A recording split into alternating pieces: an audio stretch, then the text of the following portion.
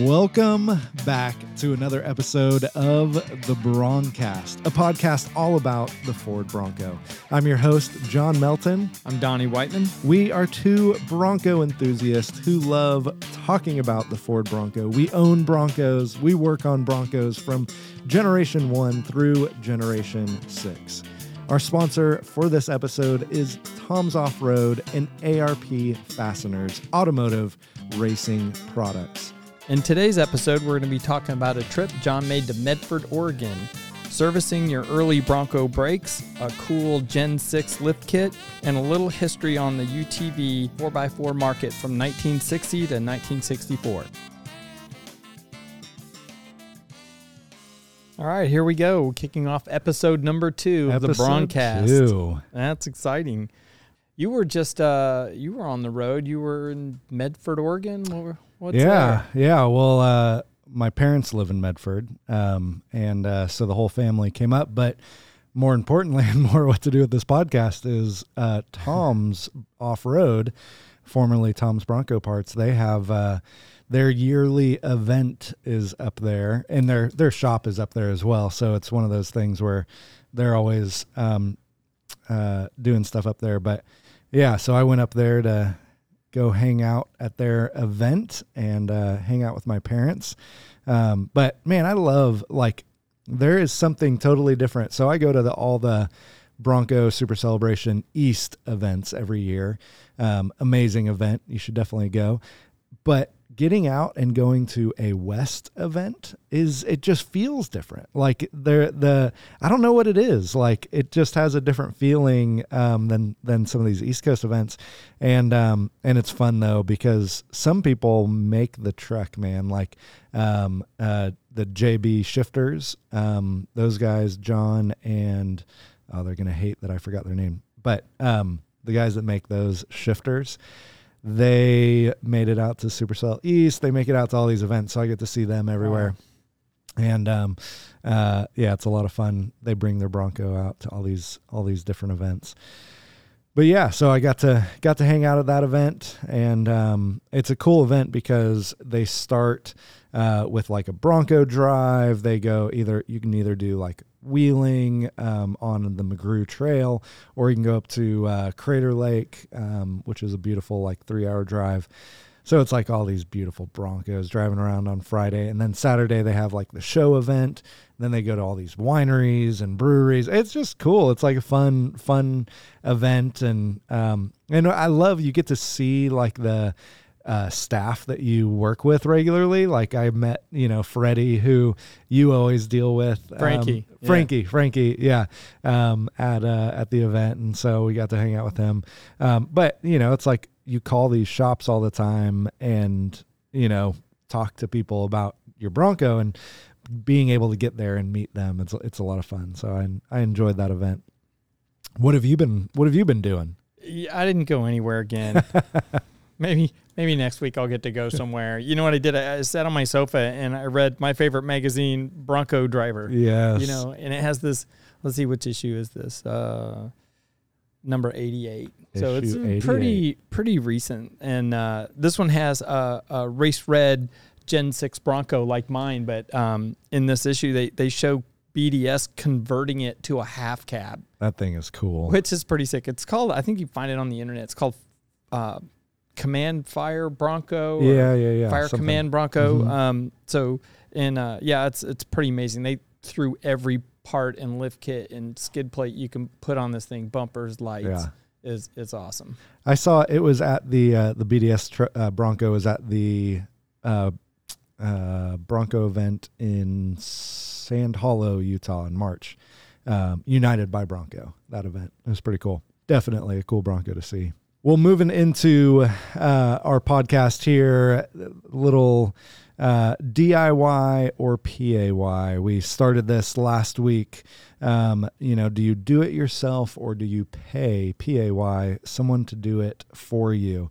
Last week we were talking about fluids. We were talking about the first things that you should check under your Bronco when you first get a Gen 1, for anything less than $45,000, you should be checking these things. It's going to leak somewhere or everywhere. But moving on from that, if the first thing you do is you check for leaks, the second thing you want to do is you want to check your brakes.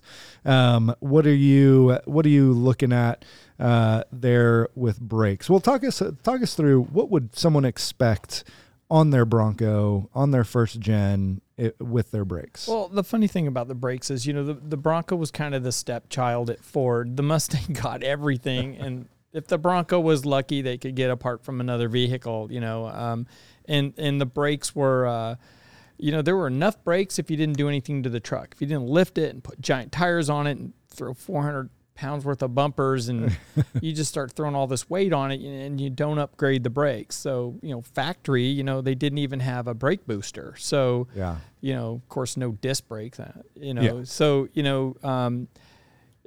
basically, you start with the brakes, that you can do. There's all kinds of great upgrades you can do to the brakes. You can, as simply as maintain and service your brakes. That's probably the most important thing, because most Broncos that I get in the shop are like, it doesn't stop. That's almost what all of them say. So, we offer a brake booster kit, which has like a dual diaphragm booster. So it's like having twice the boost on the brakes. But, a rebuild, which is something you can do yourself. Even these brake booster kits you can do at home. They're maybe a 2 to 3 wrench job, out of 5.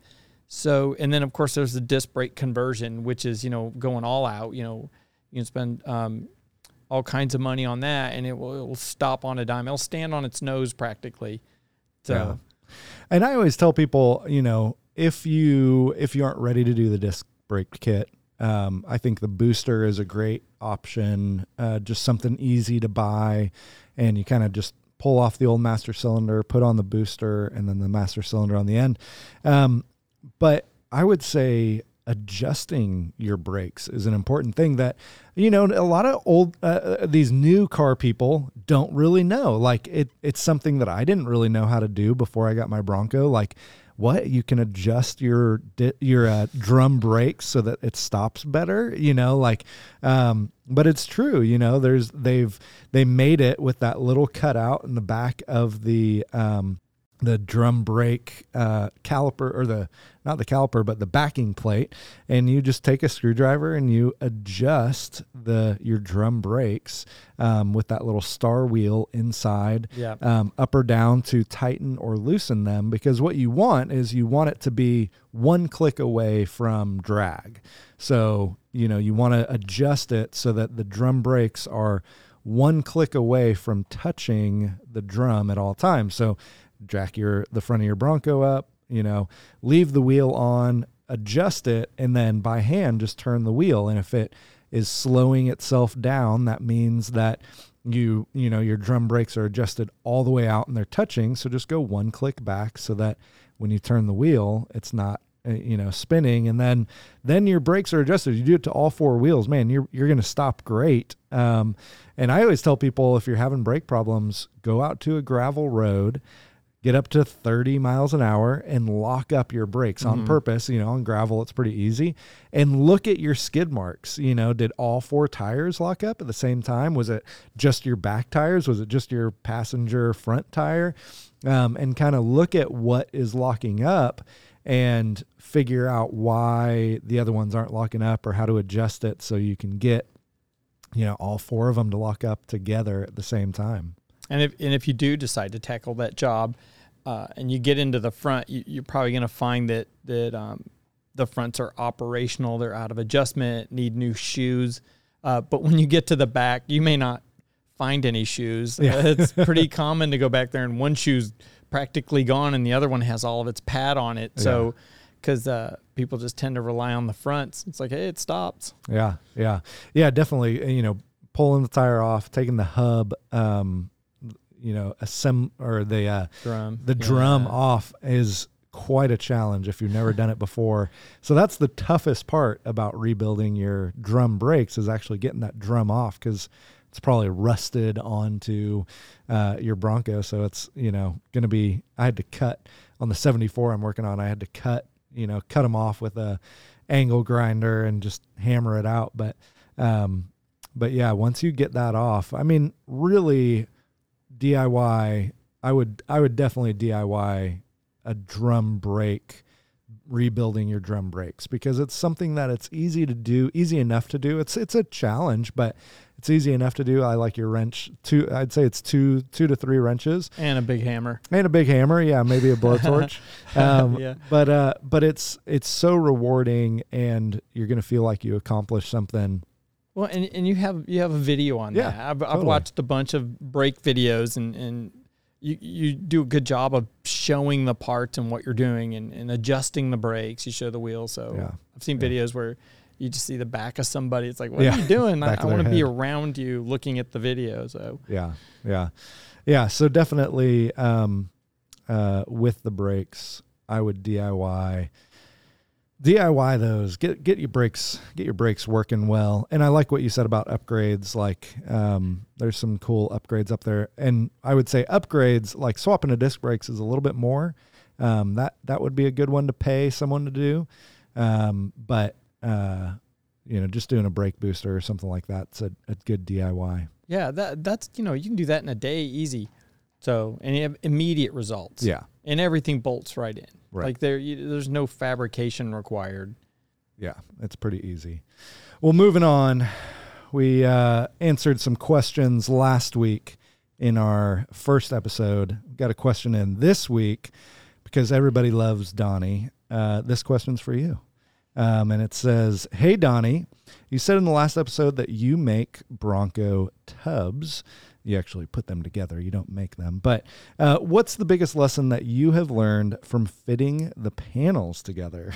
I feel like this is sum up your entire work history without giving all the secret sauce away. It's not unlike building anything else. The foundation is what's so important. So the more time you take measuring everything, getting it square, symmetrical, use, if you can get a level surface, use levels. But the time that you spend on that means that when you go to put the skin or all the body panels onto that, stuff just lines up so much better. And, people tend to look right across the top of the doors and the top of the beds, and they want to see that those are straight across. There's no drop. They want to see that style line that's just below the shoulder. There's that nice seam that makes the Bronco so good looking.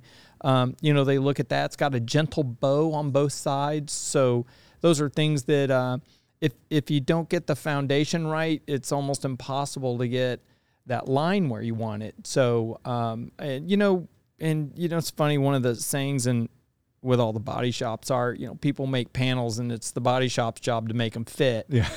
Some panels fit better than others. We Right. like the ones that we can buy and they fit, and maybe just have to take the E-coat off so we can weld them on. Those are our favorites. Yeah. But so the time that you spend with each part ends up making the final product so much better. If you can install parts where you don't have tension in the part, then everything's just going to work better for you. Oh, that's a good way to put it. I've never heard that. If you install it without tension. Because I've heard a lot of guys, it's like, oh yeah, I'll put in a couple tack welds and then, bend it into place kind of thing. But that's definitely adding some good tension in there. Yeah, we want to literally get the part to just fit, At one point we were doing a quarter panel. I was talking to someone. I said, think of this as a piece of glass. If you have to bend the corners so hard that it's going to break, you really haven't fitted the part properly yet. Wow. Yeah. What, this is a follow-up question just in my brain.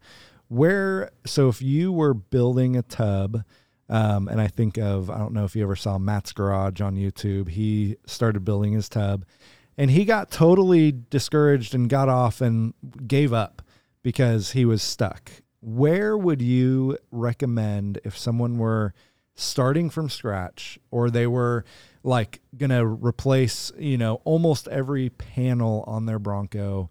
Where do you start? Do you start at the firewall? Do you start at doors? Do you have a quick answer for that? I know that's a tough one. It's funny that the trucks all seem to rust in about the same spot, and they're critical spots, like the B pillar or what's called the striker post across that. It's like, how do you fix that? You can buy a new floor pan assembly, and they're reasonable. They're under $1,000, and I think it's 15 pieces of metal already put together for you. Really? Yeah, and it's like, so from there you would add the firewall going forward, going back you would build the bed, and you can literally build an entire bed and attach it as an assembly to the floor pan. It's not how we build them in the shop, but it can be done that way, and the results are good. Yeah. So, and I would think a guy building his own tub or fixing his truck would be happy, but many pickup trucks, the beds are rusted out, and people will just buy a new bed assembly. Yep. And, that's how they essentially think of the Bronco the same way. It's a bed on a floor pan, and then you've got the firewall, and going forward, they're pretty basic. Yeah, that's interesting. That's a good way to think about it. Yeah, and let's talk about things that we really like to do, which is buy parts. I buy parts every week. Yep. Just don't tell my wife. Yeah. Have them shipped here. The ones that come home. I get in trouble for. I have carts on probably every Bronco site full of parts. Like, just saved carts like on their websites, just like, one day I'm going to buy all of this, and one day I'm going to buy all of this, and how much is it if I get everything here? So, yeah.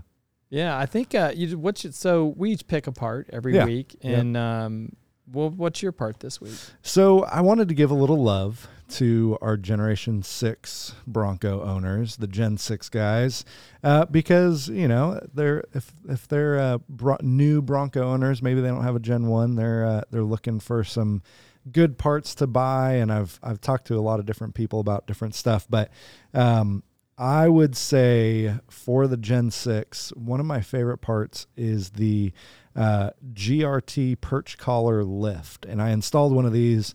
I let Garrett install it at his shop, and I filmed it on Bronco Nation. And he let me do some of the work. But, man, the little perch collar lift for a Sasquatch Gen 6 Bronco is a great lift.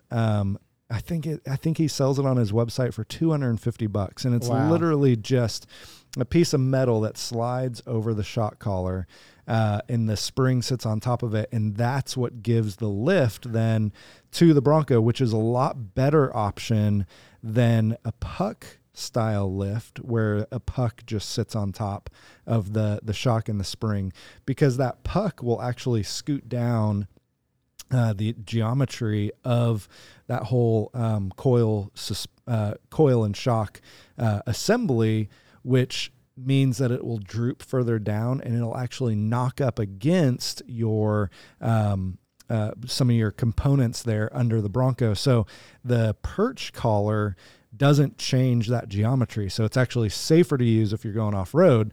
Now, if you're just mall crawling, then the puck collar or the puck lift is just as good. But yeah, so that perch collar lift is a favorite of mine for sure. Well, and that's the first thing I want to do to my two-door Gen 6 is it's just like, it just needs to be a couple inches taller. It would just be perfect. And I think the four doors too, the 35-inch tires need a little bit more room. Now, Donnie doesn't know that I'm going to do this, so it's a little surprise for him. But Donnie we may not even be able to talk about this yet, but Donnie's Bronco is over at Ian's shop, or it's going to be at the Big Tire Garage. And one of my clients is Ian Johnson, who has a show, Four Wheeler on Motor Trend. And so if you want to see Donnie's Bronco getting some sweet upgrades, it's going to be on Four Wheeler. And today Ian texted me and said, "Hey, are you recording your podcast today?" And I was like, "I am." And he was like, "Well, when you're on air, you need to show some pictures to Donnie of the shocks and of the everything that he's got coming his way." So there are your Icon. Those. What are those? Control arms? Yeah, wow. Icon control arms, billet. That looks like it belongs on a spaceship. Oh, I mean, that's awesome. It is amazing. And there's the shock and reservoir. Oh, yeah. And there are your tires. Oh, yeah. Look at those, man. Those are the Icon wheels. Yep. Yeah, in the gray, too. That's going to really pop. Oh, those are 37s. Those are enormous. Yeah. Mickey Thompson 37s. Oh, they're going to be beautiful. That's awesome. That's gonna lift it up like 4.5 inches. So I'm gonna have to get those rope handles so my wife can climb in the truck. She can barely get in it now. So, and I was talking about the perch collar, how easy that is. The suspension that you're getting is like new control arms. It is a complete lift, and it's almost $10,000 from Icon. Like that's a big investment. But obviously you can get a lot more lift out of it. You can get a lot more, your angles are going to be a lot better. It's going to be a lot more off-road capable, but you're paying for that. So for all of you Gen 6 guys who are looking for like, hey, what are the different lifts that I can get? Well, when you look at, just a little perch collar lift, you aren't going to be able to get as much angles. You're not going to get as much flex out of that lift as if, you're going with the Icon $10,000 package. So little Gen 6 action there. Oh yeah, that's nice. Now you got me all excited about it. So yeah, that episode probably won't come out for another couple months, but he sent that to me today. We'll keep everyone posted on that. Yeah, for sure. What's your part for today? I install a lot of these. We talked previously about brake booster kits, and I just got to be honest. The brake booster kit for the money makes the biggest improvement on the brakes, especially if it's lifted. It's got 33-inch tires. It just makes a huge difference, and it's easy to install. Give it 2.5 wrenches. Yeah. It doesn't take a lot of time to do, and the results are immediate. So for me, like, stopping is almost more important than anything because I like the lifted trucks with the big tires, and you need more brakes. Yep. Yeah, I did that on my 75, and super easy install, just putting on the brake booster.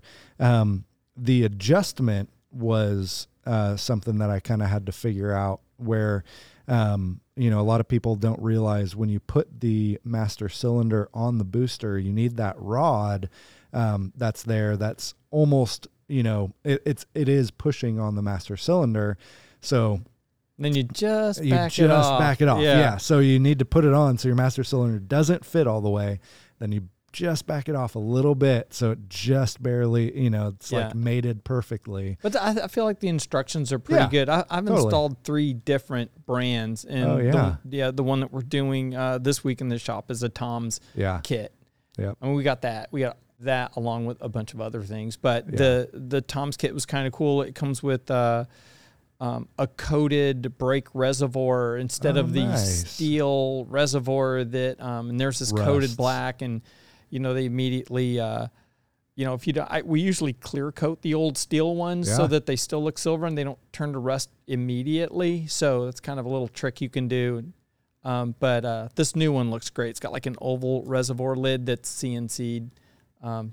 It's just a really nice looking brake booster, and it fits over. It's designed to fit right over at an angle the stock inner fender tub. Nice. So no modification required there. Nice. Yeah, so moving on a little bit, we want to touch on history just a little bit before we finish this episode and talk about more things that were leading up to the Bronco before they even came out with the name for it, and some of the things that had happened since World War II is 1950. That was the advent of the interstate system throughout the United States, and imagine driving a World War II Jeep on the interstate, and the speed limits are 60 miles an hour plus, and it's completely topped out, probably all over the road. And so Ford had some objectives that they had come up with for the Bronco on things that they wanted to achieve with it. And then with the interstate, it's like, hey, we want this thing to be comfortable on the highway. So that was one of the things that was important to them. So that while they were studying the UTV market at the time, that's in the process of transitioning to an SUV market, as we think of it today, was like, how can we make these more comfortable? How can we, like a modern SUV is today? Those were their concerns back in 1960. And the market in 1960 was a total of 11,000 units were sold. That's between, Willys and Scout had just come out. And in 61, when the Scout did come out, I think it grew to about 32,000 units. Oh, wow. So the Scout doubled the size of that market, and Ford was watching this and saying, we need to get in right now. So in 1964, the market segment had matured. It was about 40,000 units a year. It sort of plateaued. You not only had Jeep and Scout in the market, you had Toyota Land Cruisers in there, and but I think Jeep and Scout were about 85% of the market. So Ford's like, we got to get in here. We got to get going. Yeah. So they wanted to create a vehicle. After doing all their market research, said they talked to hundreds and hundreds of people without letting them know they were Ford, because they didn't want to let anyone know they were getting into the market. And what they were looking at is something that was had less rain coming in. That was actually number one on their list. Really? Yeah. So, fewer leaks, more insulated, more comfortable. You can contain the heat, where someone could actually maybe drive this to work every day. Yeah. And it could be driven on the highways at highway speeds. And the Bronco was amazing on the highway. They had developed this new axle with coils or springs on top, and it's very different than a leaf spring front end. Yeah, because the Scout was a leaf spring front end, the Jeeps were, and Ford all of a sudden goes to this other coil sprung front end. Yeah. So it did everything better. Cornered better, rode better, smoother. So it had approach angles were better. You didn't have these shackles and things hanging down in the front. So everything was better. And like I said, the most important to them, this is funny, but it was like better paint jobs. Apparently paint was an issue back then. Wow. They wanted a better looking vehicle than Jeep, and the Scout did look different than a Jeep, though. Yeah. I mean, Scout and Ford look very similar, like how those came out, but the Bronco definitely looked different than the Jeep. I think that's so interesting, though, that some of their objectives coming out, like it really was. I mean, and it is, if you don't have it lifted and you have small radial tires, it is really comfortable to drive just down the road. It's easy to drive, and probably easy to go pretty fast in, but it's when you start jacking it up and putting big tires on it, and like we all love to do, that's when all the geometry of the steering and suspension get all messed up, and you start introducing death wobble, or you ruin your caster angle and your truck doesn't go back to center or whatever it is, and you mess all that stuff up. So it's interesting that those were some of their objectives, obviously from getting market research back from people who own Jeeps and who own the Scouts and Land Cruisers and all that. And it's such an interesting, like when you think back on those times, it's such an interesting era to be entering into. And you don't really, you called it, what was it, UTV, the UTV market? What did that mean? Well, utility vehicle, and then it went from, they were taking it from utility to a sport utility vehicle. Like we think of them today, it was like, what do we need to grow this market? Instead of just getting some of that pie, it's just like people want all these things. When they were asking them, here's the things I don't like about my Willys or my Scout. And so they were trying to address those and come out with their own product. And cool. I want to talk about also is the fact that they hadn't come up with the name even at this point yet. Oh. And so in 1964, I think it was like in July of 64, they had a meeting with all the execs, and it was in the Rotunda, which is part of the design center. And it's actually a giant, what do you call those? It spins around on the floor. Yeah. Like a lazy Susan. Yeah, I didn't want to say that, but okay. Sorry if your name's Susan. But it was really cool because it's all curtained off, and everyone can stand around it as it rotates. You can see the different angles, and they had a clay model of it in July in 64. And, everybody's looking at it, making their notes, deciding what they should do. And in the financial department or executives are like, we give it 5 years. We'll give you the money for 5 years. And, we'll give you, I think they started out with, I don't know how long the money lasted, but to develop the truck, they were given like $10 million. Wow. 2 months later. But, everybody else at Ford, the design engineers and the truck group and all, they're like, oh, yeah, so it's going to go way longer than 5 years. I don't think they expected that first design, which is almost exactly like the clay model. It's amazing. You would just think it's a regular Bronco. They nailed it. Yeah, that's super cool. I love hearing stuff like that. Yeah, it's like the history of, hey, we'll give this 5 years. It's like the company, some of the people in the company didn't even believe in what was, but it really did change the market for SUVs, the sport utility vehicle. And it's cool. Yeah, they doubled the market when they got into it. And so we'll talk about how they came up. The marketing department, once the money's dished out, the marketing department comes in and doesn't take over, but they start making decisions for the engineers, and they have to design around those decisions and things. That's just kind of how it goes. But we'll talk about that next time. And if you want to see a picture of that clay model truck, it's in Todd Zurcher's book that we talked about last time. Nice. Well, thank you guys so much for sticking around for another episode of the Broncast. John and Donnie here. We appreciate you guys listening, and we're looking forward to seeing you in future episodes. Thanks again for listening to another episode of the Broncast. I'm the technical producer, Josh Toller, and the music you've heard today is brought to you by Adam Nitty. I'd like to thank our hosts, John Melton and Donnie Whiteman. The sponsors for this episode are Tom's Offroad and ARP, Automotive Racing Products. Head over to our website, thebroncast.com, where you can find full episode notes, resources for this show, sponsor product links, and a log of all the podcast episodes and YouTube videos. Thank you again for listening, and we will see you next time on The Broncast.